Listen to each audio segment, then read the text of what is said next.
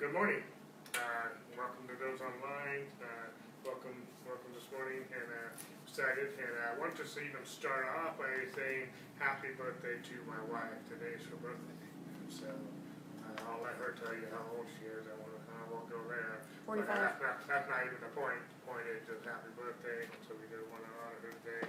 The worship playlist today was I asked her what's your favorite songs. And she couldn't just give me 5, but anyway, I held it down to 5. And so, and just so you know, if you're watching online every week or whatnot, I update the playlist on our website every week. If you go to our live stream page, I know we're not live streaming directly to our live stream page yet because we don't have all the equipment we need. But on our live stream page, I update the playlist every week. So it's usually after the service in the afternoon. The first opportunity I get, I usually upload it. So, and when you see the new message come up every week on our live stream page, because it is archived there among some other places on the website, I have our most current worship playlist on there. So that's on there. A couple announcements I just want to make mention to as we get started this morning. February 29th, there's actually, yes, it's leap year this year, so February 29th is a Saturday. We're going to be having another movie night, and we'll be showing the Charis Bible College's production, God With Us. It'll be at 7 o'clock that night, right here, and right on our big screen here. So that's coming up in February. Let's not fast forward a year that fast. But anyway, so February 29th, Saturday night, 7 o'clock, if you're local, feel free to join us. Everything's on schedule. Our Bible study is tonight at 6 o'clock. Better way to pray. Our Bible study in Pasadena at 7:30 on Saturdays is Spirit, Soul, and Body, and that's going well. We had an awesome time last night with that. And then we have our Bible classes ongoing on our website. And our website, just so you know, is lighthousediscipleship.org. So, lighthousediscipleship.org, and our Bible classes are on there. And also, man, if you are local, I have a lot of announcements this morning. I think this is the last one I'll do this morning. But man, if you are local, we have 2 men's events. One at a church in West Covina this coming Saturday on the 1st. And then 2 weeks from now on San Bernardino. And I go there every month to these 2 when I'm available on the 1st and 2nd Saturdays. And I'm always on our website, on our event page. But I'm speaking at both of these events this month. The 1st, and I don't have the date in my mind, but if that's the 1st, it's probably the 8th. But it's on our website. They're both start around 9:30 in the morning. Breakfast is served, lunch is served at this one, and breakfast is served at that one. So there's food. So usually if there's food, the men will come. Anyway, so if you're local, make plans to join us and we'll have a good time of fellowship together. All right. Well, without further ado, let's go ahead and get our message this morning. I'm teaching I'm reteaching a message I've taught many times here on being established in righteousness. I shared a little bit of that testimony last week. I'm not going to share all that again this morning. But when I first began to get hold of this teaching, this topic on righteousness, when we started our church 5 years ago, December, I taught almost a whole year on righteousness. And then I finally compiled all those notes and put it into 6 to 8 lessons. I've taught this in Tijuana, Mexico, at a pastor's conference there. And so I'm reteaching it here again. And I will be reteaching every so often. But I'm also recording it for our LEOs, our Bible classes pages. So there is anyone who's part of our Bible classes, I've already turned that on. So you have access to this. And as I teach it every week, in the next few weeks, I will be uploading the newest video on there. So it's not all the videos are on there yet because we haven't taught all the videos yet. So the videos aren't created yet. But the first one is already on there from last week, and then this week they're already on there. So if you have access to our Bible classes because you've registered, everyone has access to these classes. I've turned that one on for you. So just FYI. So this afternoon, once I get a chance, I'll be uploading the days on there as well. So that's just, again, a little FYI. So anyway, let's go ahead and get in the Word this morning. Turn with me in the Bibles to Isaiah 52. Isaiah 52. And I'll have it up on the screen here in just a second.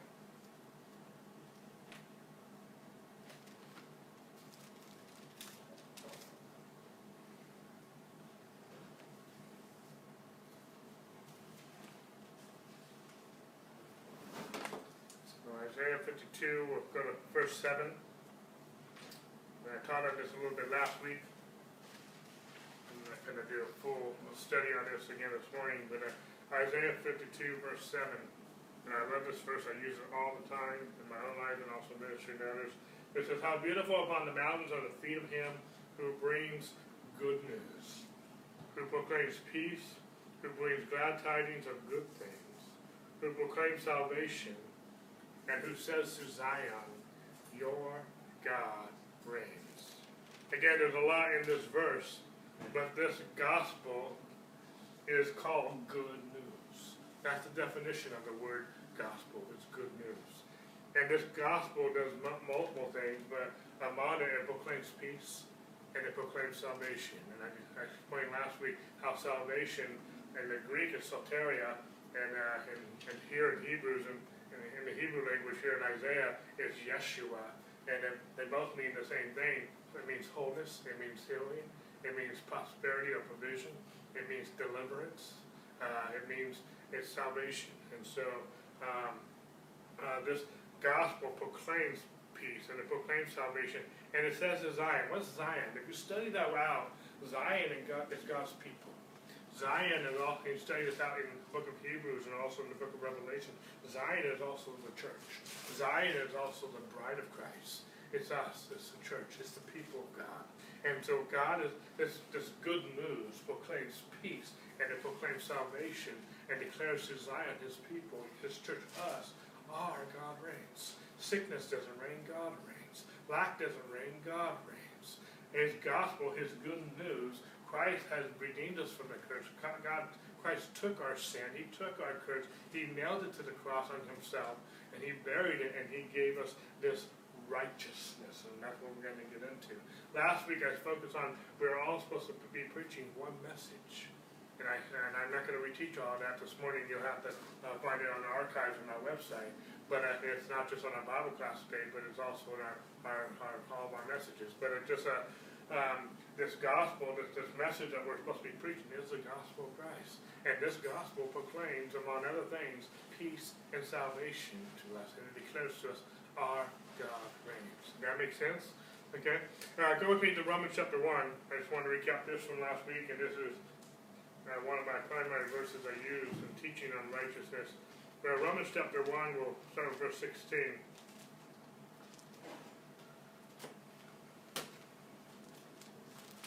Romans chapter 1, verse 16, it says, for I am not ashamed of the gospel of Christ, for it is the power of God to salvation. And the King James says it this way, unto salvation. But for everyone who believes, for the Jew first and also for the Greek. For in it, in what? The gospel. The context has been talking, he's talking about the gospel of Christ. In it, the gospel of Christ, the righteousness of God is revealed from faith to faith, as it is written, the just shall live by faith. The gospel of Christ, that's what he's talking about, reveals the righteousness of God. So if you hear the gospel, not only does it proclaim peace and salvation, but it proclaims the righteousness of God. And that's what this teaching is about. We'll get into, later on in our study, we'll get into talking more about the latter part of this verse here, from faith to faith, and where the just. Now, we studied this word righteous, the smaller form of this word. The word righteous and the word just are the exact same word in the Greek. So the just, the righteous, shall live by his faith. And we'll get into that part a little bit later. I talked a little bit at length last week about the first part of verse 16, where the gospel of Christ is. It's not going to be, but it is the power of God. It is the power of God unto salvation. We just talked about that word salvation, soteria here in the Greek. It means wholeness, it means prosperity, it means healing, it means deliverance, it means provision. So the gospel of Christ is the power of God unto salvation for everyone. Everyone who what? Believes. And that's where this belief will connect from faith to faith, for the just shall live by his faith. It's this power, this gospel, and the gospel reveals the righteousness of God. So this righteousness is available to everyone, if we will believe it. It's the righteousness of God by faith. And we live from faith to faith, from glory to glory, from grace to grace. But the gospel, and my point I'm trying to make here at the beginning of our series here, is the gospel reveals the righteousness of God. So I'm going to use another verse here in just a moment to kind of tag with this, but if we've heard the gospel will reveal the righteousness of God. If the message we hear and we think it's the gospel is not revealing the righteousness of God, it's not the gospel. And whatever the righteousness of God is, and we're going to get into teaching on that more in depth this morning. Okay, so that's a little bit of recap from last week, and not a full recap. But go with me, if you will, to Psalm chapter 89. I want to build on the premise that we've been establishing so far.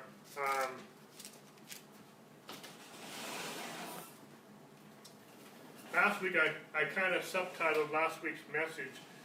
Turn me to Psalm 89 verse 14 is where we'll begin. But last week I kind of focused on the subtitle of that we would all have the unity of the faith. And in other words, we would all be preaching the same message, the same gospel that Paul exhorts us to in his letters. Today I'm more focusing on being established in his righteousness. And that's pretty much the theme of my message, which is the title of our series this morning. But Psalm 89, right now establishing that, we've already been establishing that there's one message, what the gospel is, what the gospel reveals. We've established that a little bit last week and a little bit this morning already. What I want to focus on right now in this section of this morning is that the righteousness is the foundation. Okay? Because it says right here, righteousness and justice. Some translations that you read will say righteousness and truth. But righteousness and justice are the foundation of your throne. Mercy and truth go before your face. Blessed are the people who know the joyful sound. I teach this in a totally different message, the latter part in verse 15 and 16. But I want to go ahead and read through 16. Blessed are the people who know the joyful sound. They walk, O Lord, in the light of your countenance. And in your name they rejoice all day long. And in your righteousness they are exalted. When we understand righteousness, and I know we're just barely getting into this, but when we understand righteousness will exalt you. That might will mess with our religious mind sometimes. Why do we want to exalt him, not us? We're not exalting ourselves. James said it this way, that humble yourself in the sight of the Lord and he will exalt you. It's okay to be exalted when God exalts us. It's okay when he does it. We humble ourselves in the sight of him. He exalts us. But his righteousness will exalt us. And why is that so? This is not the scope of my message totally, but we just saying about this morning in one of our songs, we were dead, we were sinners, we were prisoners to sin. Without Christ, we were dead. But in Christ, we are born again, we are alive. There's an exaltation in that. We had no hope, we were defeated, we were alienated from the life of God, Paul talks about. We had no life in us. We had no hope in us. And the worst thing that we had no God. We were alienated from the life of God.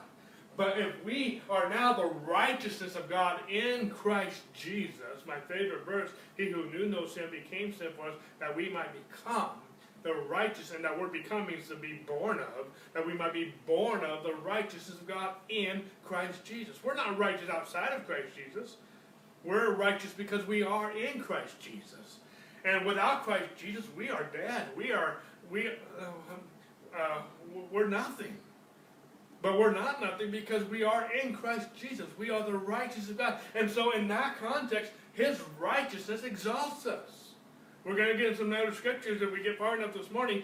But in righteousness, we are to be established. No weapon formed against you shall prosper. Every word that rises up against you, you shall condemn, because your righteousness is of me, declares the Lord. When we understand righteousness, we are exalted over every principality and power. We are exalted over sin. We are exalted over death. We are exalted over sickness. We're not exalted over him. We're in him. We're sitting with him on his throne.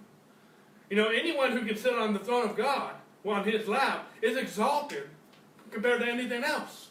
That makes sense?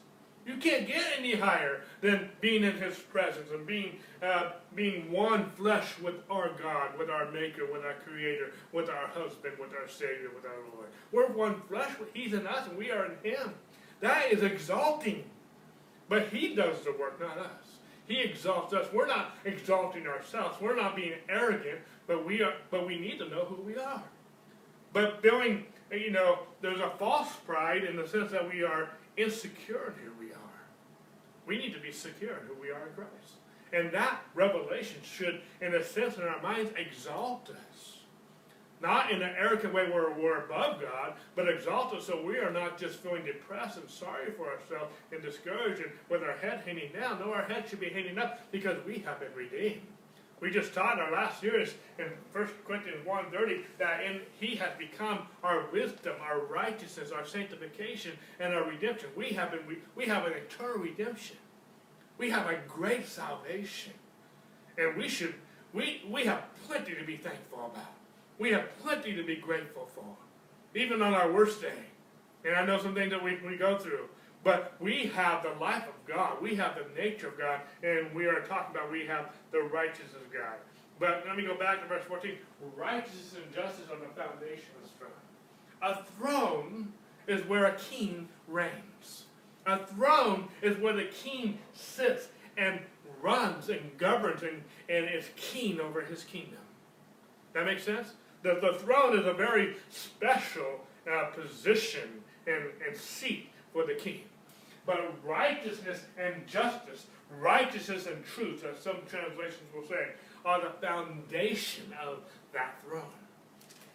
Righteousness is the foundation upon which His throne sits on, where He sits in. That makes sense? God established how His kingdom it works. And I know that it still goes beyond our natural mind to understand everything, but righteousness is the foundation. The foundation to anything is important. The foundation is the most important part of this home. Yes, we need the plumbing. Yes, we need the windows and the roof and other things about this house. But if the foundation is good, no matter what we build on it will be good. But the foundation is bad, no matter how it looks and with all that other stuff, this house, it's not good. And it could collapse. It could fall apart. And the foundation is essential. The foundation in any relationship, marriage, is essential. A child, all of us, when we go to school, we learn, and we're going to get into this a little bit in a minute, but we learn the elementary teachings. Elementary is very essential. In high school, I learned algebra and geometry and whatnot. They wanted, I could have learned calculus and other things too, but I didn't want to stretch my brain anymore, and I had to with some of those areas, but so I didn't. But we learned all other subjects. But you can't learn algebra if you don't first learn the elementary teachings of basic math, how to add, subtract, multiply, divide, and some fractions in there. You can't learn Shakespeare and vocabulary if you don't first understand the alphabet and some elementary teachings. The elementary teachings are foundational to other teachings. You can't grow in your knowledge of God. You can't grow in your relationship with God if you don't first understand the foundational things, the elementary things. Am I making sense? It's the foundation. And that's why the title of this message is that we become established in righteousness. Because this is very foundational. We can teach on any other subject, from parenting to any subject we can talk about, if we get the foundation right. That makes sense? Because every message I teach, there's a thread of righteousness being in that message. When we talk about love, peace, healing, wholeness, finances, righteousness is intermixed in there because it's the foundation of that message.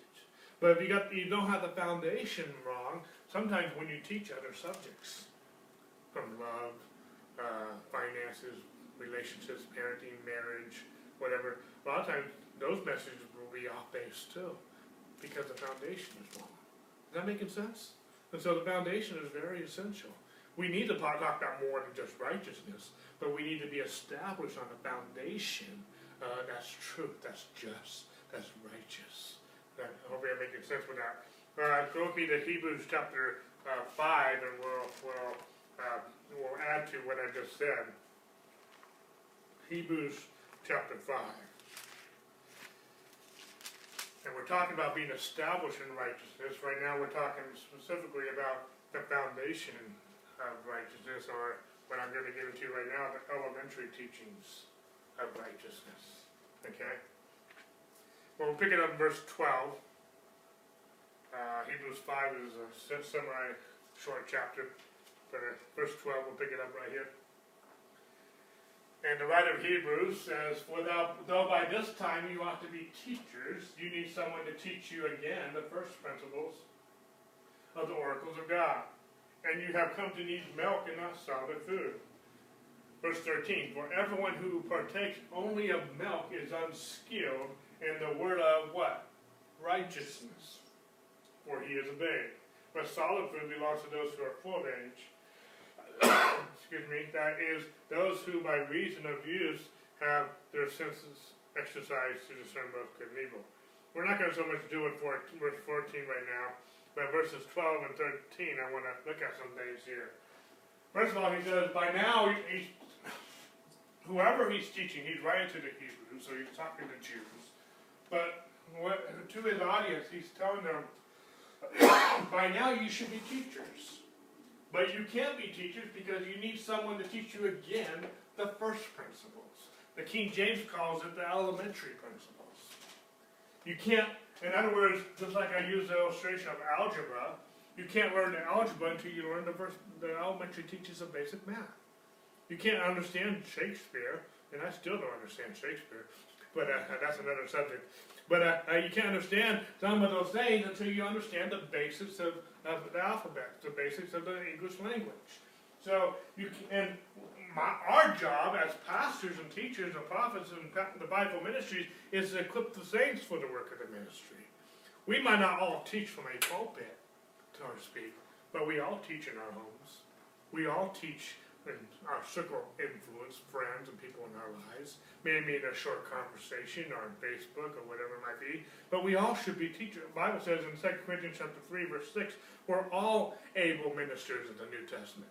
We should all be able to, at some level, be teaching others, if nothing else, by our example. Maybe it's not always with words, maybe we're not theologians, or maybe we're not gifted as teaching, but people are watching us. We are all influenced by one another. And so we are teaching people by our life and our doctrine and everything that we do. How we respond to things, how we react to things, our attitudes, things that we're involved in, the things that we are passionate about. We all teach. But I can go off on that and expound on that. But he says, by now you should be teachers, but you can't even teach because you need to learn it again. In other words, you haven't learned it. You're not establishing it, so you can't teach others. He says, and you have come to need milk and not solid food. For everyone who partakes only of milk is unskilled in the word of righteousness, for he is a babe. Now, there's nothing wrong with being a babe. We all were babes someday. We didn't come out of our mother's womb as an adult. We all were a babe. And our mothers are thankful for that. So we all were a babe. Nothing wrong with being a baby. But we need to grow up. We need to mature. We don't want to be a baby all of our life. Some of us wish we could go back to those years where we didn't have some of the problems and challenges and responsibilities we have now. But we have to grow up. When a toddler, I know my wife watches her nephew, a toddler right now, but a toddler, when they do make some mistakes and say some things, it's cute. Because they're a baby, they're a child. But if we acted like that way all the time as an adult, it wouldn't sometimes be so cute. Sometimes it would look very foolish. But there's nothing wrong with being a babe. There's a season for being a babe. And babe, there's three things about babies or children that I think. I love children. But children can be very gullible. If they like you, they trust you, they will listen to whatever you tell them. And some people, whether it be good or bad or ugly, they will listen to those that they trust or they're connected with. Is that making sense? There's some people who have taught some brainwashed children of different things. And I don't want you to go there with something, but children can be taught anything. whoever that they will listen to. But children can be gullible. Children can also be codependent, and there's a season for that. A baby can't feed themselves, can't take care of themselves, can't drive, can't get a job. So there's a season while they're growing up to be dependent on mom and dad or a legal guardian. But there's a time where they grow up that they don't need to be codependent anymore. We all have a time where we maybe rephrase that. Some of us go through things where maybe we have a midlife crisis or a challenge or a catastrophe or something where we need to be codependent again for a season until we get back on our feet again. Maybe we had an illness, maybe we had a tragedy or whatever the case. And so there might be a small season where we need, in a sense, to lean on one another and so we can get back on our feet again. But we don't want to stay there. We want to grow up. We want to get back on our own feet and live our own lives. Now God is destined to that. And so and then I'll come back to both of those. But then the third thing about a child is that they can't be reproduced. A child is not, God did not design a child to reproduce, be reproductive. They're to mature first, and then they can be reproductive. But the same thing is spiritually speaking. If we're not grounded and established in righteousness, we're not established in God's word, we can be swayed by any sound of doctrine, by any kind of teaching. We can be very gullible because we're not established in ourselves. There's some teachings you're not going to persuade me. You're not going to persuade me against the Holy Spirit. You're not going to persuade me against righteousness. You're not going to persuade me into some other universalism and some other topics that are out there because I'm just too grounded in those subjects. Do I know everything? No. But there's some areas where I am very established in, and you're not going to persuade me because I'm established, and that can be good. It can be bad if you're established in something that's wrong. And you've been brainwashed, and you've been taught, and now you're established in the wrong doctrine, wrong teaching. That can be hard to persuade somebody who's been grounded in that teaching. That making sense? And another thing about going spiritually speaking, that codependent. There's a time, even as a new believer, for a season that we, in a sense, need to be codependent on the church and a pastor and good teaching. Even disciples were dependent on Jesus for 3.5 years. Paul was discipled for 3.5 years before he went into his full-time ministry after he got converted. Sometimes I'm not saying 3.5 years is a magic number, but sometimes there's a season when we first become born again to get discipled, to get some grounded into some doctrine and some teaching, so that when someone tries to persuade us otherwise, or when tragedies in our life happen, that we can make decisions, good decisions, and handle the issues of life soundly. That making sense? Well, we need to be grounded and mature enough so we are not gullible, and we're also not we want to be dependent on God, not people, but sometimes God will use people in our lives to help us get grounded and get established so that we can be more self-sufficient as we trust in God for ourselves. Is that making sense? Just like a child needs to be self-sufficient, trusting God for their life, not mom and dad. But there's a season sometimes where we need to, until that season of growing up and being, it's called the elementary season, where we're learning, and the growing years, and we're always growing, we're always learning, but those early years are very crucial to how that child will become and whatnot. That making sense? And same thing with reproduction.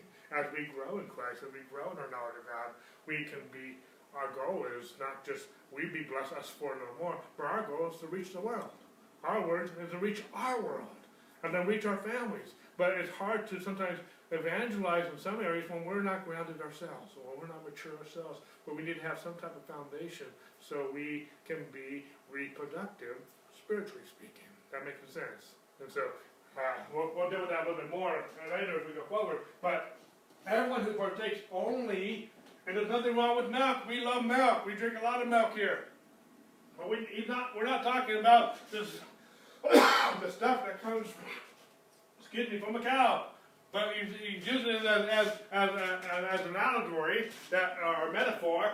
But for everyone who partakes only of milk is unskilled in the word of righteousness. We need to, in other words, the lesson here, we need to be skilled in righteousness.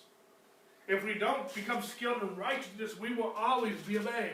if we're not established in the foundation and the elementary teachings or the first principles of the oracles of God, which are the righteousness, then we will never grow and mature past being a babe, spiritually speaking.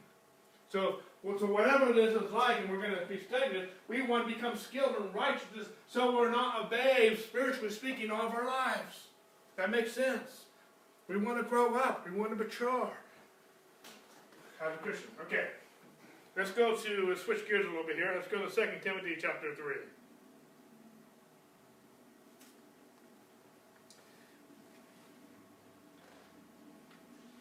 And how are we going to be trained? How are we going to be skilled?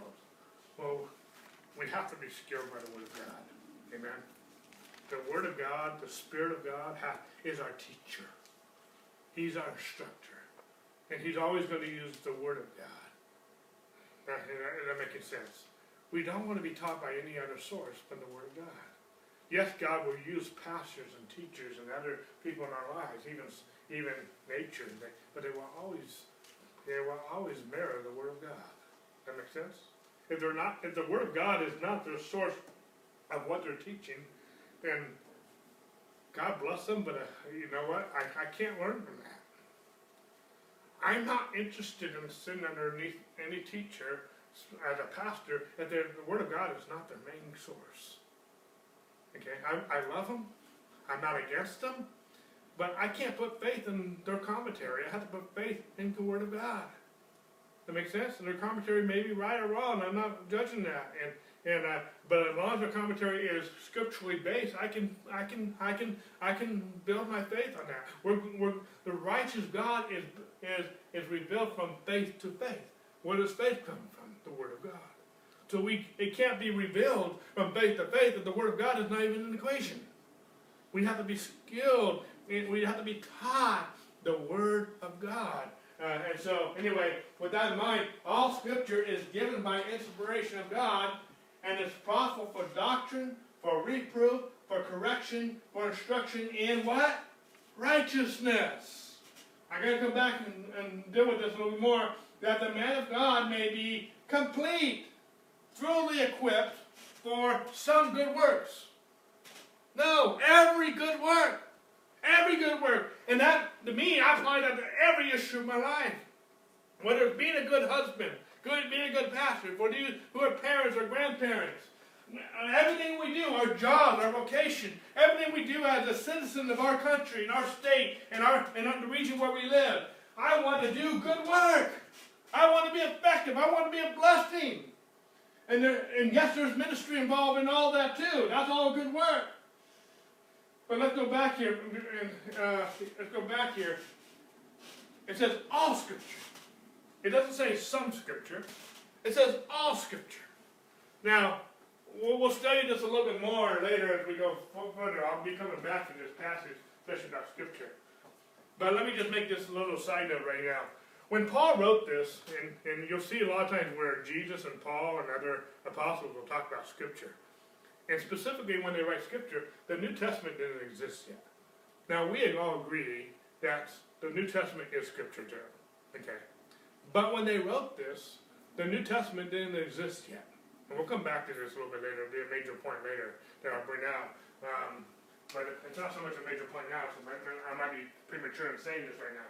But all Scripture includes, but I am including it right now, it includes the Old Testament, not just the New Testament. Because when he wrote this, that's the only thing that existed. The New Testament didn't exist yet. So does it include the Old Testament? Absolutely. Because Jesus and Paul and the apostles used the Old Testament to preach the gospel. They didn't have the New Testament yet. God inspired everything from Genesis all the way to maps, to the book of Revelation, and even the Old Testament, from Genesis to Malachi. Okay? Now, not everything is from God. There's some things that Job said are not God. It's Job speaking, or his friend speaking. That's a totally another topic. I'm not going to get off on all that. But all Scripture is given by inspiration of God. And it's profitable for, and this is the way I like to read it, all Scripture is inspired by God, and it's profitable for doctrine in righteousness, and reproof in righteousness, and correction in righteousness, and instruction in righteousness. We need to be indoctrinated in righteousness. We need to be reproved in righteousness. We need to be corrected or trained and instructed in righteousness. That makes sense? We need that. We need, and this is not just applying to the last one. There's a comma in all these ones. It's possible to be, and sometimes, I don't know about you, but there's times I need to be reproved. I need to be corrected in righteousness. We read it last week from 1 Thessalonians chapter 3, verse 10, that Paul says, I come to perfect that which is lacking in your faith. There's times that my faith needs to be perfected. My faith is not always right on. I get focused on the storms. I get focused on the issues of life. I get focused on natural things. I get focused on the flesh, my emotions or whatever. But I need to be perfected.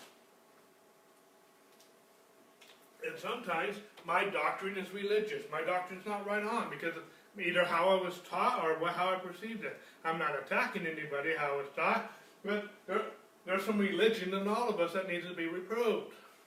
Does that make sense? There's some ways I've thought, naturally speaking, that need to be corrected. I need to be corrected as you train a child, as you train any athlete, as you train anybody in life. There's going to be some correction along the way. There's going to be some reproving along the way. You didn't come out of the womb knowing everything. You had to be reproved along the way, not just academically, but also socially. Also, to have manners, respect, and honor, and how to get along with people. You know, a lot of times when we get married, we have marriage classes or marriage counseling, so we know how to. We're going into new territory. When we go have a child, a lot of times they have parenting classes. We need to know. We need to learn something. We need to relearn some things. Okay? We need to be reproved. It's okay to be reproved. We're not condemning people. Now, that's not what we're talking about. There's a difference. But it's okay to be reproved. It's okay to be corrected. But in what? Righteousness. Again, I know we've been talking a lot about righteousness. We talked about this last week. But the word righteousness is used over, excuse me. It always happens on Sunday when I start talking a lot, start coughing a lot. But the word righteousness is used over 500 times in the Old and New Testament.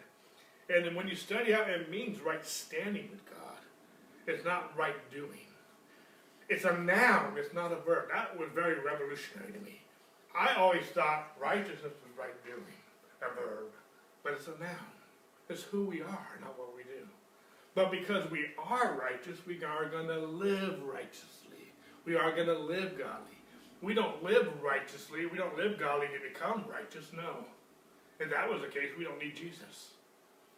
We live righteously because we are righteous. That makes sense. An apple tree produces an apple because it is an apple tree. Dogs beget dogs. Cats beget cats. Monkeys beget monkeys. Humans beget humans. Why? Because that's who they are. We live righteously. The fruit of righteousness, the fruit of holiness comes from the root, comes from the seed. We're born again, not a corruptible seed, but an incorruptible seed by the word of God. So we live righteously because we are. But we need to be reproved, we need to be corrected, we need to be indoctrinated, instructed that we're righteous. And all Scripture is possible to train us in this righteousness, to be skilled in righteousness, the elementary teachings, the foundation of the strong, so that, why?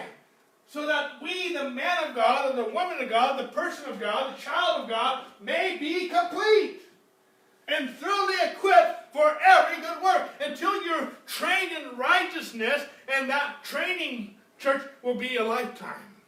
Yes, there's an initial point where you start, but how many know we're all learning? The moment you stop learning, the moment you stop growing, even physically speaking, if you stop eating, if you stop growing, you're dying.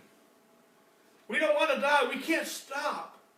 If I put this on the shelf, even for a day, I'm struggling. My emotions are taking over. Have you ever been in a grouchy mood? Or just not handling it? The times where I get so busy and doing things, I might even be doing ministry. But I got so busy, I didn't have a relationship with God today. That's not good. That's not healthy. Sometimes I get so busy, I don't even eat physically. There's days I go all day, and I'm wondering why I'm hungry, because I didn't eat anything. You don't eat anything, you're going to be hungry. That's the way God designed it. God designed the body to have hunger pains, so you eat. And so we need to eat. If you go a long time without eating, it's not healthy. It's okay to fast once in a while, and that can be very healthy.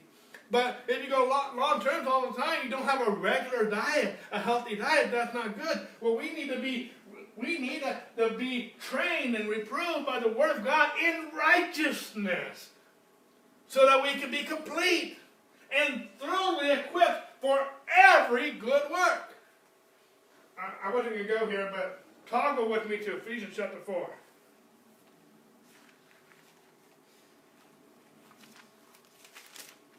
And we'll pick it up verse 11.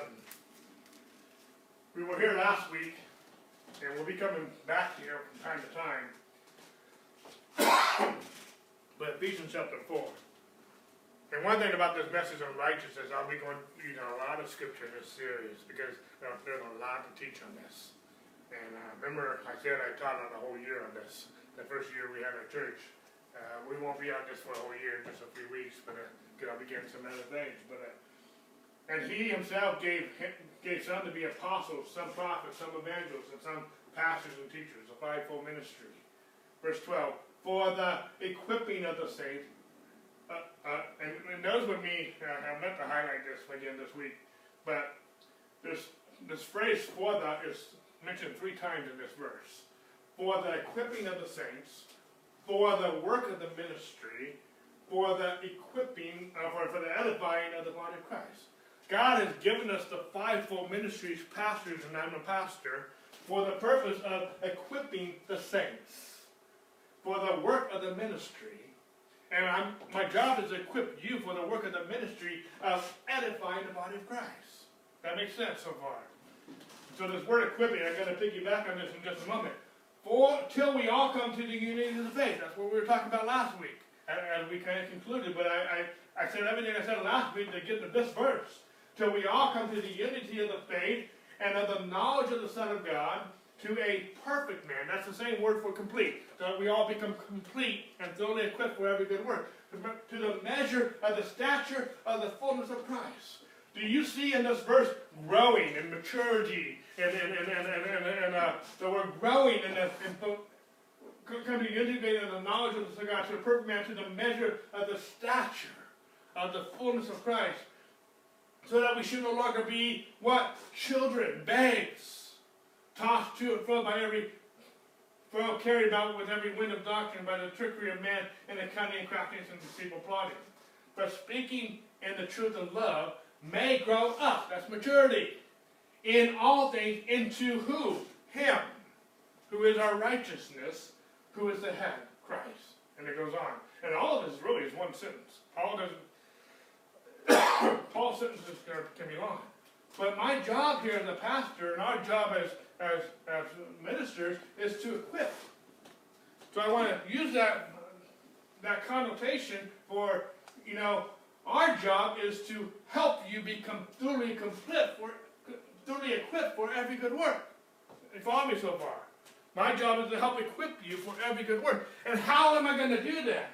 By teaching you all Scripture. That doctrinates you, reproves you, and trains you, and instructs you in all righteousness, so that you will be skilled in righteousness and not obey. My job is to teach you so that you can teach others, so that you can edify others, so that you can be a blessing to others. You might not always be from a pulpit. We're not all called to be the pulpit. But my job, using this pulpit, using a pastor, it's not always a pulpit, sometimes it's a one-on-one conversation or whatever it might be, but my job is to equip you for every good work. And my tool is the Word of God and training you in righteousness so that you can be equipped to do what God's called you to do in your family, in your job, in your destiny. My job is to help you fulfill your destiny. Not making sense. But the job, I'm using Scripture, so among other things, is equipping in righteousness, which is the foundation. I guess I'm supposed to teach you other things, but I gotta lay the foundation. The foundation has to be there. The elementary teachings have to be there so we can talk about other things. If I get this foundation, when I talk about the issues of life that we all go through, that we all need to be equipped for, so that we're all complete and so we're equipped for every good work. Parenting's a good work. Our jobs are a good work. Being a good spouse is a good work. Being a good citizen in this country and where God's put us is a good work. There's other things that we do, and being a blessing to others are good work. Having good finances is a good work. Living godly is a good work. Not being addicted to something is a good work. There's a lot of good works, but you're going to be equipped for every good work by Scripture. And my job, and when you study out Ephesians chapter 4, what we just read, if you go back in verse 8, he says he's given gifts to man. God has given gifts to the church, which includes the fivefold ministry to equip you, to equip us, so we have a work to do of edifying one another, till we all come to the unity of the faith, till we all come to the stature of the fullness of Christ. That makes sense? Because I want to see you complete. We are not here building our own church so we can build our own empire and have a name for ourselves. I'm not saying we won't have buildings. I'm not saying we won't have those things. But those things are all tools so that we can equip you, equip the people to do the ministry. Because we do the ministry not just when they come to church. Yes, we have ministry here. But we do ministry out there. That's where the sheep are. That's where the fish are. That's where the people are. They're not here. So we need to go out there. Yes, from time to time as they get saved, we'll bring them here. And this is a place where we can get fed and encouraged and strengthened and taught. But it starts out there. And it's rough out there. It's tough out there. So you need to be equipped. You need to be complete. You need to be ready. But if you're not ready, you're going to be like children tossed by every wind of doctrine.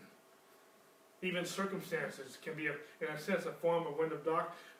Those who are not established and righteous, when the storms come, when life comes, they're not established. And they can just go with the flow. If the storm takes them downstream, then they'll just go with the flow. And that makes sense? And so my job is us to be established in righteousness. I know we're barely getting into this, but I'm saying some principles here of why I'm so passionate about this. Because I realize this is my job. This is my position as a pastor. And not just me, prophets, all fivefold ministry. I love the prophetic ministry. I love the apostolic ministry. I love the missionary ministry. And they all have their own giftings. That's why they're different. But they're all gifted to do one thing, though, even though they have different ways of doing that, to equip the saints for the work of the ministry, for the edifying the body of Christ, till we all come to the unity of faith. We all have that purpose. We have different functions, just like the body has, my heart has different functions than my head. My hands have different functions than my feet. But I need the whole thing to be complete and do what God's called me to do. That makes sense? We need one another. But we all have one main purpose, and that is, as a fivefold ministry, is equip the saints for the work of the ministry. We have one main purpose, to equip you, so you might be complete in every good thing. And as much as we need to equip you, we ourselves need to be equipped by the same means that we equip you. We need to have a pastor. We need to be equipped so we can equip you. That makes sense? Okay, let's move on a little bit. Let's go to Romans chapter 3. How are we doing on time, by the way? Okay.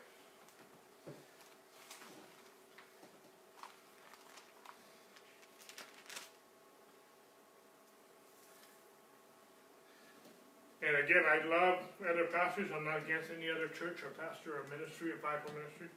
But if they're not equipping you to be complete for every good work, then I encourage you to consider finding them. I'm not the answer to everyone. It's not me. But I just encourage you to be somewhere where you are being equipped in the Word of God. We're not looking for perfection in people, but we are looking that they are teaching the truth, that they are teaching the elementary teachings. Hopefully I'm making sense with that. And I want to teach, I'm trusting our church will grow where we can have children's ministries, where we can have other type of ministries so we can teach them the same things we're teaching here, but at their level. So we can teach them everything we're teaching here about righteousness and everything else as well. Is that making sense? And if ministry, churches should never be a competition. If that is the case, then we've missed the message. I'm not competing with other churches, I'm not competing with other ministries. We are the body of Christ. And Christ is not divided. Christ is not competing among himself. To me, I can't even fathom thinking that way. I'm called to do what God's called me to do and be faithful in that. It's not about the size, it's not about that, but I want to be effective, I want to reach people, I want to be effective. But it's not about competition. There's nothing about it. If I can help you, another church, another pastor, I'm here. I love to help you. Anyway, I don't want to get off on that. But, okay, Romans chapter 3. We'll spend a lot more time with this as we go forward. And it's been a lot here, but let me read a few verses here. Therefore, by the deeds of the law, no flesh will be justified. Again, that word justify means by the deeds of the law, no one will be declared righteous. Because remember, the word just and the word righteous are the same word in the Greek. So, by the deeds of the law, but because you keep the law, by your deeds of the law, you can't be justified. You can't be justified, you can't be declared righteous because of what you do. It's not self-righteousness. The Bible says in Isaiah chapter 64 that self-righteousness is like filthy rags. But, so, by the deeds of the law, no just shall be justified in his sight, for by the law is the knowledge of sin. I want to pause again there. Remember we just read this is Romans chapter 3, but in Romans chapter 1, we said that the gospel reveals the righteousness of God. But here, Paul's saying the law is the knowledge of sin. There's all kinds of messages that we hear, not just from a pulpit, or a CD, or DVD, or MP3, MP4, there's all kinds of devices now. But I'm not just talking about a sermon, a message. But that is one way we hear things. But we also hear our own thoughts speaking to ourselves. We hear other people talking to us, family, loved ones, but also enemies, or people we're not acquainted with. We hear the enemy speaking to us. We hear God speaking to us by His Spirit and whatnot. So there's a lot of different channels and ways that we receive a message. That makes sense? Our bodies speak to us. Our circumstances speak to us. The fig tree spoke to Jesus, and Jesus answered the fig tree. Things are speaking to us. Good, bad, and the ugly.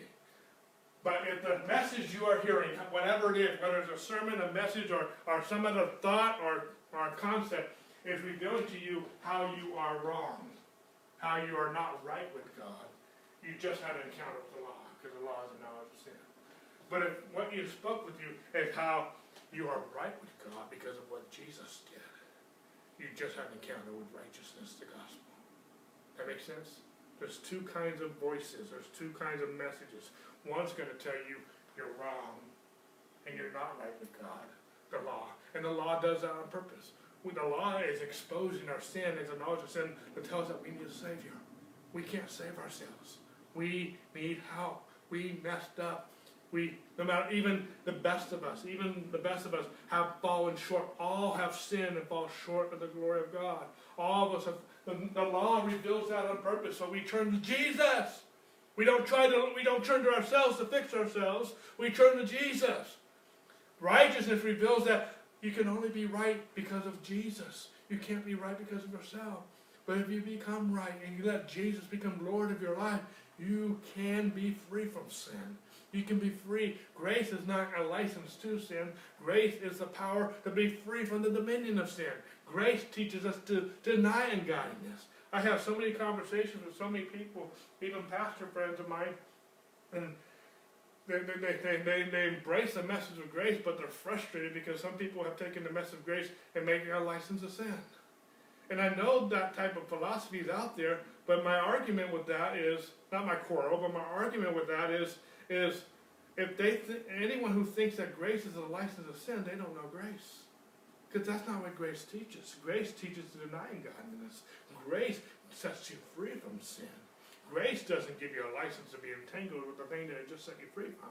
That's an oxymoron. It doesn't work that way. Someone who thinks that, someone who's teaching that, doesn't know the gospel.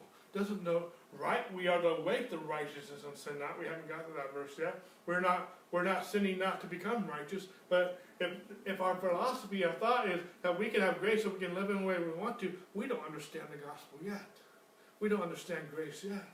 And I'm not putting you down. I'm not angry with anybody. I love you, but I'm not going to agree with you if that's your thought. We're teaching that the law is a knowledge of sin. We need the knowledge of sin through the law till we turn to Jesus. But now that we have Jesus, we don't need the law. Now we still obey the law. We still love the Lord our God with all our heart and love our neighbor as ourselves, because all the laws hinge on those two. Paul talks about in Romans that if you love your neighbor, you fulfill the law. We still don't murder. We still don't kill. We still don't commit adultery. We still don't do these things. But we don't do these things to become righteous. We do these things because we are righteous. The law is holy, but if you study out, even in Hebrews chapter 9, the writer of Hebrews talks about how the law itself was anointed by the blood. Even the law, the only way the law became holy was by the blood of the Lamb. But the law is holy, the law is good, but by keeping the law, you can't become holy and good. You keep the law because you are holy and good. That makes sense.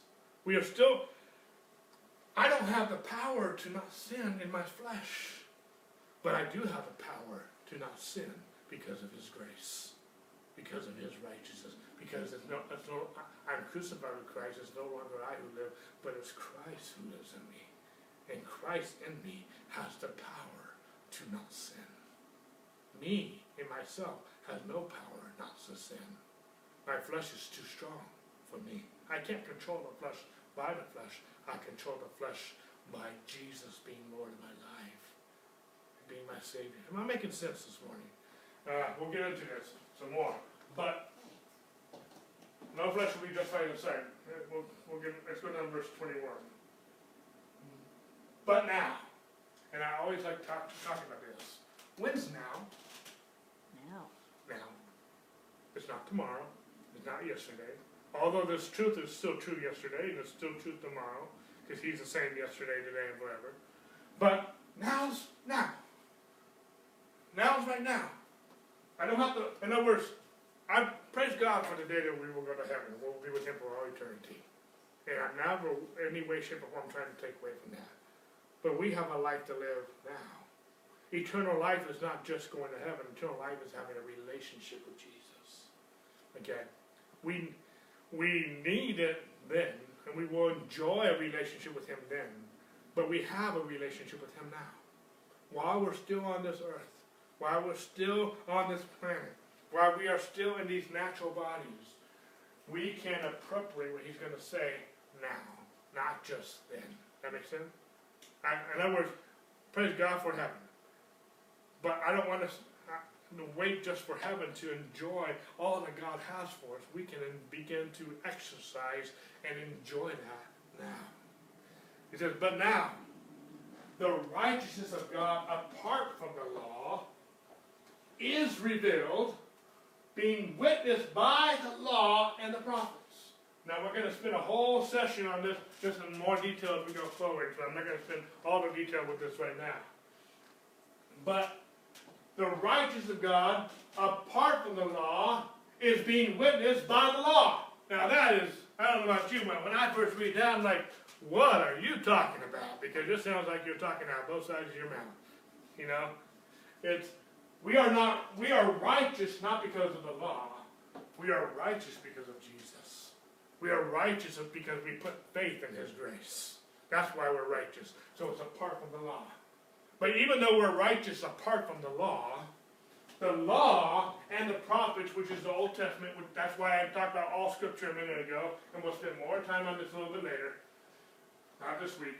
But even though we're not righteous because of the law, or because we fulfill the law, we're righteous because of Jesus. We're righteous now because of Jesus. Even though that's true, the law and the prophets give witness, give testimony to the righteousness we're supposed to be experiencing now. That makes sense. We're not righteous because we keep the law. We're not righteous by the deeds of the law, what we do. We're righteous because of what He did. But even though we're righteous apart from the law, and we're going to spend more time on this, I'm not going to fully say this out right now, the law does give a testimony, give a witness to what we should be experiencing now because of Christ. Okay? Hold on to some of those thoughts. We will spend more time on that. Even the righteousness of God through faith in Jesus Christ to all and on all who what? Believe. We talked about that already, Romans 1:16. The gospel is the power of God to salvation to those who believe. Well, there's no difference. We'll come back to some of that. For all have sinned and fall short of the glory of God. I just quoted that. Now, most of my life growing up, a lot of times I heard this verse 23, and it's true. But I got the perception that when they taught me this verse, that was the gospel. But the gospel is good news. There's no good news in verse 23. All have sinned and fall short of the glory of God. That is true. All have sinned and all fall short of the glory of God. But that doesn't give me any hope. That doesn't give me any assurance. There's no good news in that. It's true. But at the same point in time, there's a comma. There's not a period. So if you're going to quote the guy, quote the guy.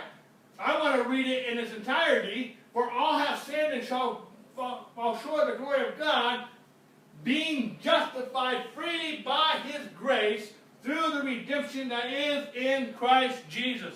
Yes, all have sinned and fall short of the glory of God. But that's not where they end. Being justified. That word justified is the same Greek word for righteousness. Being declared righteous freely by His grace through the redemption that is in Christ Jesus. Yes, we have all sinned. Yes, we have all fallen short of the glory of God. And the law reveals that. The law gives you the knowledge of that. But the gospel reveals that you are justified by His grace. Through the freely. It didn't cost you anything. It cost Him everything. By His grace. Through the redemption that is in Christ Jesus. That's awesome. We'll spend more time with this as we go forward. Whom God set forth as a propitiation. We're going to spend a whole time on that concept too. Totally different message. By His blood. Through faith to demonstrate His righteousness. This is just loaded with a lot of truth. Because in His forbearance, God has passed over the sins that were previously committed. I'll make some notes about that as well. To demonstrate at the present time His righteousness.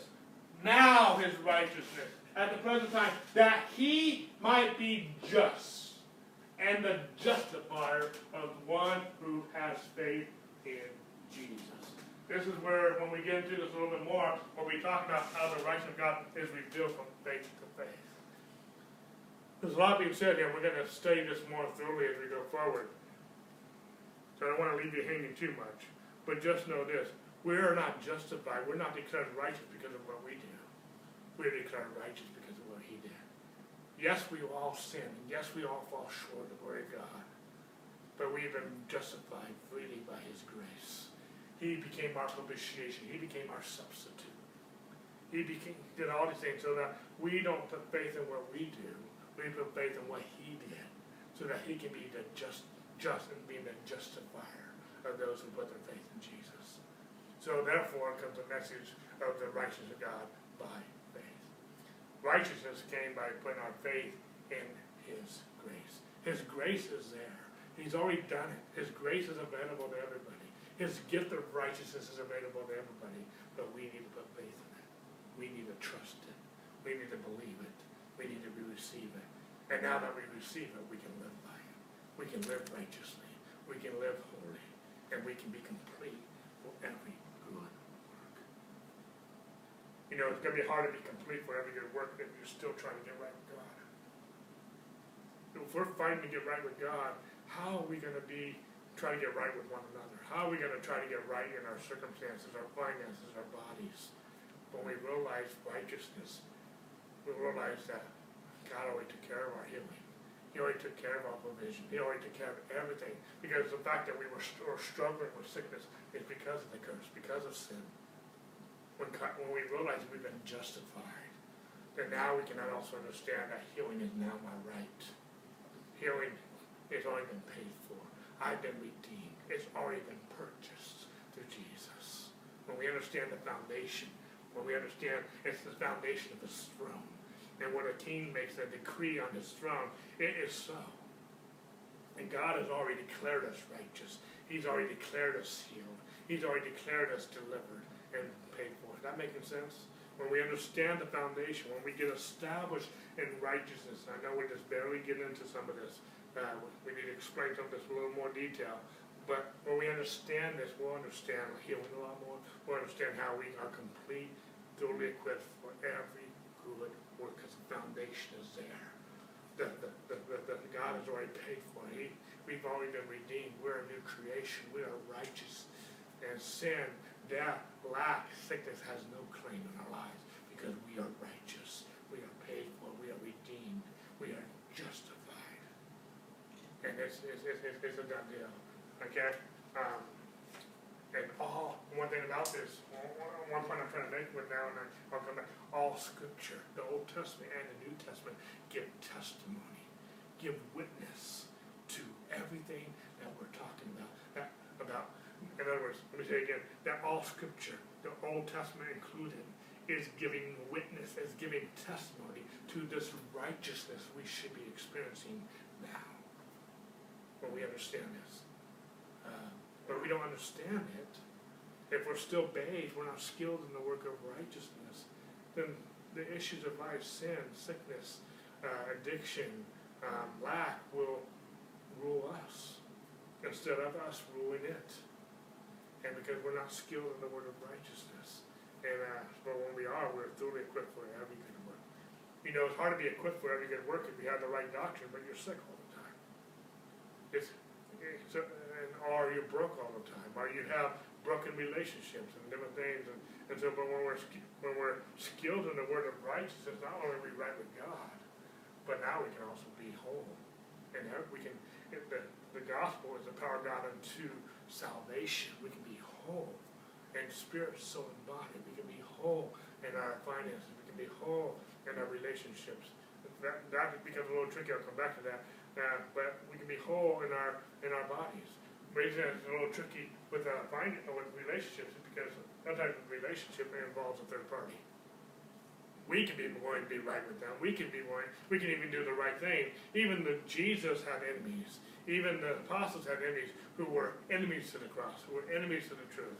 The Pharisees, the religious leaders. So you can do everything right and still have relationships that are south because the third party doesn't understand this and is not embracing the truth. That making sense? And so we're not always going to be buddy-buddy with everybody. But we can know how to react. We can know how to be relational. We can know how to get right with people. We can know how not let people get under our skin, so to speak. We can learn how to respond. And we can learn how to be a good husband or spouse. We can be a good parent. We can be a good member of the body of Christ. And we can do our part. We can't change them, but we can change us by knowing who we are. And so we can relate with people the right way, whether they do or don't. That makes sense? And so it does affect that. Now I'm saying a lot of different things, but a lot of this, again, is very introductory to some of the deepness that we're going to get into. That's how it is. Okay, let's switch gears a little bit. Now we have about 15 minutes left, so I won't get finished with this section today, and that's fine. Let's go to 2 Corinthians chapter 5.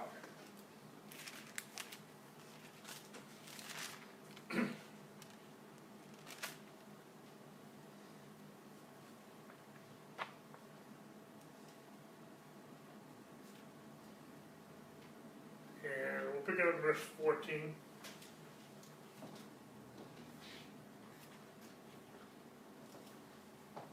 Second Corinthians 5:14. We'll pick it up here. For the love of Christ compels us, because we judge this as one died for all, and all died. Now we'll come back to this a little bit, because anytime I talk about the love of Christ, I always like to prerequisite with this verse.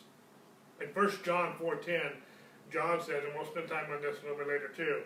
I know I keep saying that, but a lot of these first two messages or so is very introductory to some of the deepness that we're going to get into on some of these subjects. But anytime I talk about the love of Christ, I always like to prerequisite with this verse that it says in 1 John 4:10 that this is love, not that we love Him, but that he loved us and became our propitiation. Love is not us loving him.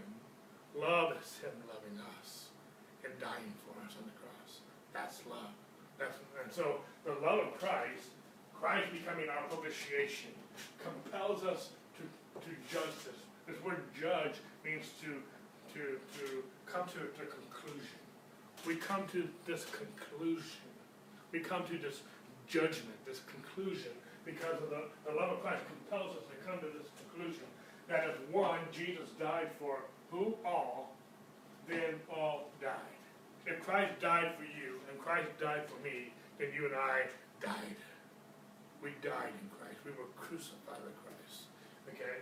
And he died for all, that those who live should live no longer for themselves, but for him who died for them and rose again. He said all that to say this, because of the word therefore. Because all died, because the love of Christ compels us to come to the conclusion that we died with Christ, therefore from now on, we regard no one according to the flesh. Even though we have known Christ according to the flesh, because he was the Son of Man, but he died and he rose again, even now we know him, Christ, thus no longer after the flesh. He was the Son of God and the Son of Man, but now he died as the Son of Man and rose again. He's the Son of God, and we don't know Christ after the flesh anymore because he's not flesh. He rose again. And if we read Romans chapter 4, verse 25, it says that he was raised for our justification. He was raised for our righteousness. We'll be stating that as we go further. But let's keep this in context just for now. Because the love of Christ compels us to come to this conclusion that we all died. Because we all died, therefore we regard no one according to flesh. You and I are no longer just flesh. How many of you know, and we can teach this in 1 Corinthians 15 and other scriptures, God cannot dwell in the flesh. God cannot dwell in flesh and blood. God can't have a relationship with flesh and blood. That's why we were alienated from God. God created us in the likeness of him, it said in Genesis 1:26. But because of Adam, and we studied this week, because of Adam, death reigned. And but because of Christ, he died for us. We're no longer flesh and blood. We're born again. We're born again, not of corruptible seed, 1 Peter 1:23. We are born of incorruptible seed, which is Christ, by the word of God. We are either in Christ or in Adam. I believe Lawson Purdue teaches this in our Bible class, Spirit, Soul, and Body. We're either in Christ or we are in Adam. There's only two kinds of seed as far as mankind is. Christ is the second Adam, or the last Adam. He was born of the Holy Spirit and the Virgin Mary. But the male carries the seed, not the female. And so, I'm not trying to be crude, but just the basis of life, the male carries the seed. So, Christ was born, he wasn't born of Adam. He was born of the Holy Spirit. A whole new prototype, a whole new DNA, a whole new father than Adam. We all came naturally from Adam, but not Jesus. He came from the Holy Spirit. He was born, yes, of Mary in the womb, so he became the Son of Man, but his father was not a natural, it wasn't Joseph, and it wasn't a natural father, it wasn't Adam. We all came from Adam, so to speak, but Jesus didn't. But we are born again, as he told Nicodemus, what is born of flesh is flesh, and what is spirit. Don't marvel that I say to you that we must be born again. We're not born again back into Adam, we're born again into Christ. Spiritually speaking, what is flesh is flesh, and what is spirit is spirit. Am I making sense so far? Scripturally speaking. But if Christ died for us, and Paul talks about this in Romans chapter 6, verses 1 to 11, reckon yourselves to be dead indeed to sin, and alive to God in Christ Jesus. Andrew Womack, in his teaching, Grace, the Power of the Gospel, he goes through the first few chapters, 8 chapters or so of the book of Romans, but he deals with it in one of his chapters, about midway through the book. He talks about this word sin that's used like 47 times in the book of Romans, but 45 of those 47 times that the word sin is used in the book of Romans is a noun and not a verb. And if you study it out, he's talking about the natural man. He's not just talking about the action of sin. He's talking about the man of sin. He's talking about our nature, not our behavior. But we all were born in sin. Again, Lawson talks about that in Spirit Song. We were all born in sin. We all came from Adam. We all needed a Savior, and the law is the knowledge of that. Even if you and I never committed a sin, we were born in Adam and there was sin in us. But we've all sinned, and we all came from sin. We were all born into sin. That makes sense? There's no righteous, but we've been justified. We've been born again, and we are now, therefore, we're no longer in the flesh. We're no longer in Adam. We are a new creation in Christ. We read this last week, but in Romans 5:17, Paul says, through the one man Adam, death reigned, but much more those who receive the abundance of grace and the gift of righteousness will reign in life. In other words, I'm trying to paint a picture here in this 2 Corinthians 5. We are no longer flesh. We are no longer in sin. The old man died. Reckon yourself to be dead to sin, dead to the flesh, and alive to God in Christ Jesus. So he's saying, because the love of Christ has compelled us to come to this conclusion that all died, therefore we are no longer in the flesh. And because this is true, because that is true, this is true. Therefore, there's another therefore. And the word therefore is because it's connected with what was therefore. And therefore, if anyone is in Christ, and we're born again, we're in Christ, he is a new creation. A brand new creation that didn't exist before. Jesus was a new creation. We didn't come from Adam. It's like a whole new creation that didn't exist before. All things have passed away. Behold, all things have become new. Not in the natural. Andrew talks about this in his version of Spirit, Soul, and Body. And we have an animated version down on our website of Andrew teaching Spirit, Soul, and Body. But if we were fat before we got saved, we're going to still be fat after we got saved. If we didn't know math before we got saved, we're not going to know math after we got saved unless we learn it. You know, if we didn't change physically, we didn't change, if our personality was a certain type, it's still going to be that way when we got saved. But our spirit was brand new, born again. And we're no longer flesh and blood. We're in Christ. Because Christ died for all. And Christ is righteous. So the part of it that's righteous, what I'm trying to get to, is our spirit. Not our soul and not our body. But we are transformed by the renewing of our mind. We'll get into that more deeper as we go. But what I want to get into right now, there's a lot I can expound on, is this word behold. This word behold, if you study out in the Greek, it means to see with the mind. We need to see ourselves as a new creation, not flesh. Why? Because Jesus died for our flesh. Paul says, I'm crucified with Christ. It's no longer I who live, but it's Christ who lives in me. In the life I live by the faith of the Son of God who loved me and gave himself for me. That faith, the righteous God reveals, the gospel reveals the righteous God from faith to faith. For the just, the righteous shall live by his faith.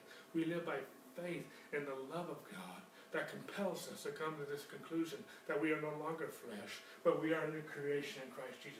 We need to behold this. That's, in this section of my message, I'm switching gears, and we'll spend a whole time on this word behold some more, but we need this because this is true, because of his righteousness. And when we are skilled and trained and reproved and corrected and trained in this righteousness, so we're complete for every good work. When we're trained in this righteousness, when we're established in this righteousness, we're going to start seeing life differently.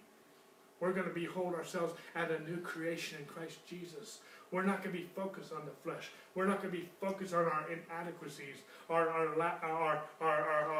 weaknesses. We're going to be focused on Christ who is in us. And as we're focused on who we are in Christ, he who is in us will help us to overcome our inadequacies and our weaknesses and our failures. He will live his life through us. He will give us the wisdom. He will give us the strength and the power and the ability. But we need to change the way we're thinking. It goes with Romans 12, 1 and 2, that we are transformed by the renewing of our mind. We are transformed. The word transform is where we get the word metamorphosis, like a caterpillar to a butterfly, or a tadpole to a frog. We are transformed from glory to glory. from faith to faith as we behold who we are in Christ because of what he did, the love of Christ, not what we did. That makes sense? I know I'm saying a lot of things, but we need to behold it. And we're going to spend more time at the latter part of here too. Now all things are our God who has reconciled us to himself through Jesus Christ and has given us the ministry of reconciliation. That is that God was in Christ reconciling the world to himself, not imputing their trespasses to them, and has committed to us the word of reconciliation. Now then, when's now? Now. We are ambassadors for Christ, as though God were pleading through us. We implore you on Christ's behalf to be reconciled to God. Now I read that pretty fast, but I'm going to go back through here real quick, and we'll probably end with this section this morning. There's two accounting terms that are being used in this passage. One is the word reconciled, and the other one is the word, and it's on the bottom here, that's the word imputing. The best way I know how to explain this, and I did this one time in Mexico, and I understand later that they don't get bank statements. So when I tried to use a bank statement, they didn't know what that meant. But, so I don't know what part of the world you may be listening to morning, but I'll just talk about how we do it here in the West. But I'm going to not so much talk about bank, but a credit card, which is very similar. Let's just say we have a credit card. And every time you charge something to that credit card, you buy food, you go on vacation, whatever you do, buy gas, whatever you do. Every time you make a transaction, charge something to a credit card, that charge is imputed to your account. Every time you make a payment and pay that credit card, that payment is imputed to that account. Now every month or every accounting period, the bank will, or the financial institution that has a credit card, will balance their books. And every time they balance all their accounts on their side, in the accounting background, they will send you a statement. Now your statement is only one account of all the accounts they have. But they will send you a statement on your account with them. That they've balanced their books, and according to them, this is how much money you have, or how much you owe them, and this right now. That's their statement. They've reconciled their books, but this is your statement. But if you're not keeping your own track, let's say, credit card, and the credit card company comes and says you owe them $1,000. But according to your records, you don't owe them anything. You're good. And so say you have a credit limit of $1,000, and you owe them $1,000. You try to buy some more food with that credit card, it's going to be denied, or you're going to go over and have penalties, whatever. But even take the other way, if you don't reconcile your own books and pay the $1,000, you're going to have severe penalties for not paying that credit card. That make sense? Or let's switch the gears. Let's say it's a bank account, and you think you have. The bank says you have $0 in your bank, but you think you have $1,000. You go and try to buy some food with your debit card, and it's going to be declined because there's not enough funds in that account. But because you didn't reconcile your account, and the bank says you have nothing, but you think you have $5,000. If you don't reconcile your own account with the bank, you can either think you have more money than you think you have, or you have less money than you have. You're not going to know. But you need to reconcile so that you are in the same terms as the bank. Also, once in a while, the banks make mistakes. And if you reconcile, you can find out if they make a mistake and deal with that and get that fixed. I'm not here to talk about accounting or banking or even credit cards.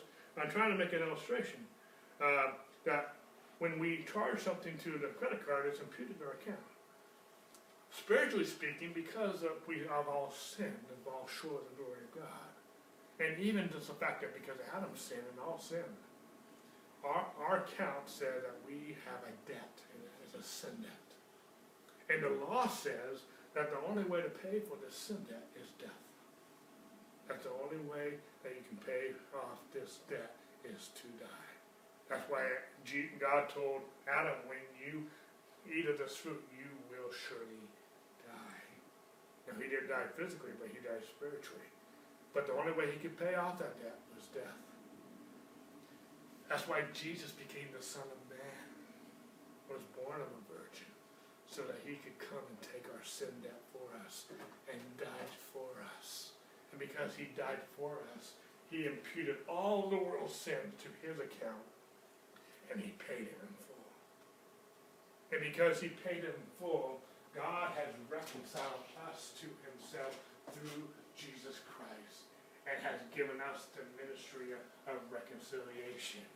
Going down, that is that God was in Christ Jesus when he died on the cross, reconciling not just you and me who are born again, but reconciling the world to himself. He says the same thing in John chapter 2, verses 1 and 2. He says that he has reconciled the whole world to himself. Now that can throw our minds again. How has God reconciled the whole world to himself? The whole world is not saved, because even though he has made his grace available by reconciling the world to himself, the whole world has not received this message, has not received Christ, and therefore they have not reconciled their own accounts to receive this reconciliation that God has provided. For example, let's just say you had a mortgage, and I come and pay off your mortgage, and they give you the title deed of that house. It would be silly for you to keep making payments to the bank for something that's got paid off for. Even though you didn't pay it for it, I, a friend, paid for it for you. It would be silly for you to keep making payments to the bank for something that's paid off. Jesus has already paid the bill. He's already reconciled your account. But if you don't receive this message, then you are not going to benefit from that. You're going to keep making payments. In your own mind, you still have a sin debt. I believe when we stand before Jesus or before God, he's not going to be telling us, what did we do about this sin and this sin? He's going to be asking us one main question: what did we do with Jesus?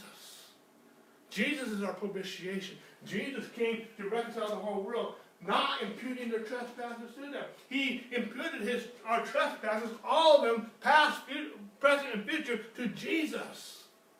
And then he goes on and has committed to us the word of reconciliation. Now then, because this is true, we are ambassadors for Christ, as though God was pleading through us. We implore you on Christ's behalf, be reconciled to God. Now that can be confusing too, but if you listen to everything I'm saying, because it says in verses 18 and 19 that God's reconciled us to himself. He's reconciled the world to himself, but then in verse 20 says, you be reconciled.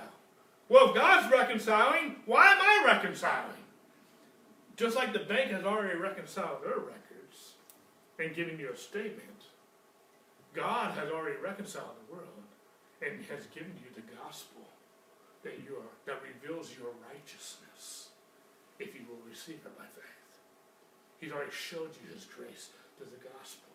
We all heard the gospel, believe the gospel, and we're saved. But not everyone who has heard the gospel has believed the gospel. Everyone who calls upon the name of the Lord shall be saved, but not everyone's called upon the name of the Lord. And so, but until we reconcile the account on our own, we're not going to benefit. That's why we as pastors, our ambassadors, are pleading with one another in the world and with each one, be reconciled to God, reconcile the books. And there's those who are saved that have received Jesus Christ, but they still haven't had the revelation that God has made them right. They're still struggling with it. Or they receive that God is forgiving their sins, but they haven't got the revelation that God has also redeemed them from their sickness, from their pain, from their struggles. So in one sense, they've received a partial reconciliation in their own minds. We're talking about beholding. We need to see the same chapter, the same verse, context is saying, because we implore you in Christ. No, because the love of Christ has compelled us to come to this conclusion that if Christ died for all, then all died. Therefore, we know no man after the flesh. We are a new creation in Christ Jesus. And because we are a new creation in Christ Jesus, we need to reconcile that in our mind. We need to behold that in our mind. We need to make that reconciliation in our mind. And what is that reconciliation? Verse 21, my favorite verse. For he made him who knew no sin to be sin for us, that we might become, and if you say this word become, it needs to be born of, that we might be born of the righteous God in him. God wants us to be reconciled in our minds, that God took our sin. He's reconciled us to himself. And he wants us to behold one thing, that we are a new creation in Christ Jesus. We have been justified. Yes, the law revealed the knowledge of sin, so we have a Savior, Jesus. But if we see what Jesus has become, our propitiation, our sacrifice, and he nailed to the cross. We don't know anyone after the flesh. We are new creations. And we need not just receive that to become born again. We need to live our lives as though this is true. Everything we do, every decision we make, everything we do in life, from our jobs to our homes to brushing our teeth, everything we do needs to be built on the foundation of knowing who we are in Christ, because what God did. Because we need His life, His strength to live this life, and to live it victoriously, to have wisdom, to have His wisdom, His power, His glory in every area of our life. Am I making sense with this? Yeah. I'm over time, so I'll have to stop here. I'm going to pick up on this topic, and I want to go to one more verse that really started all this for me back in 2009-ish, when I started getting on this path.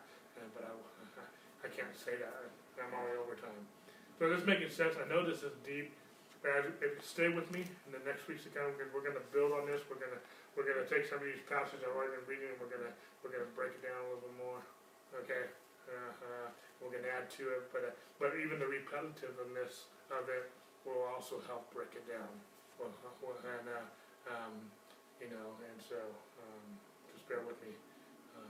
Last week's message is already on the website. This one will be later this afternoon, and we'll pick up here next week. So, Lord, we just thank you for your word. We thank you for your gospel. Lord, we thank you for your gift of righteousness. Lord, we might not all understand it yet. In my heart is that we do understand it. Give us the spirit of wisdom. Give us the spirit of understanding, so we can understand what, Lord, I know you put on my heart to teach. I'm not so worried that people understand me. I'm worried that they understand you. That they understand your truth. And Lord, I want people to get this, to be established, to be skilled in the word of righteousness, to be thoroughly equipped for every good work. That's my heart in preaching. That's my heart as a pastor. That's my heart as a brother in Christ. And I pray that we get this. We would all get this. And come to the knowledge of the stature of the fullness of Christ in every area of our lives. Thank you. We worship you. God bless you. Amen.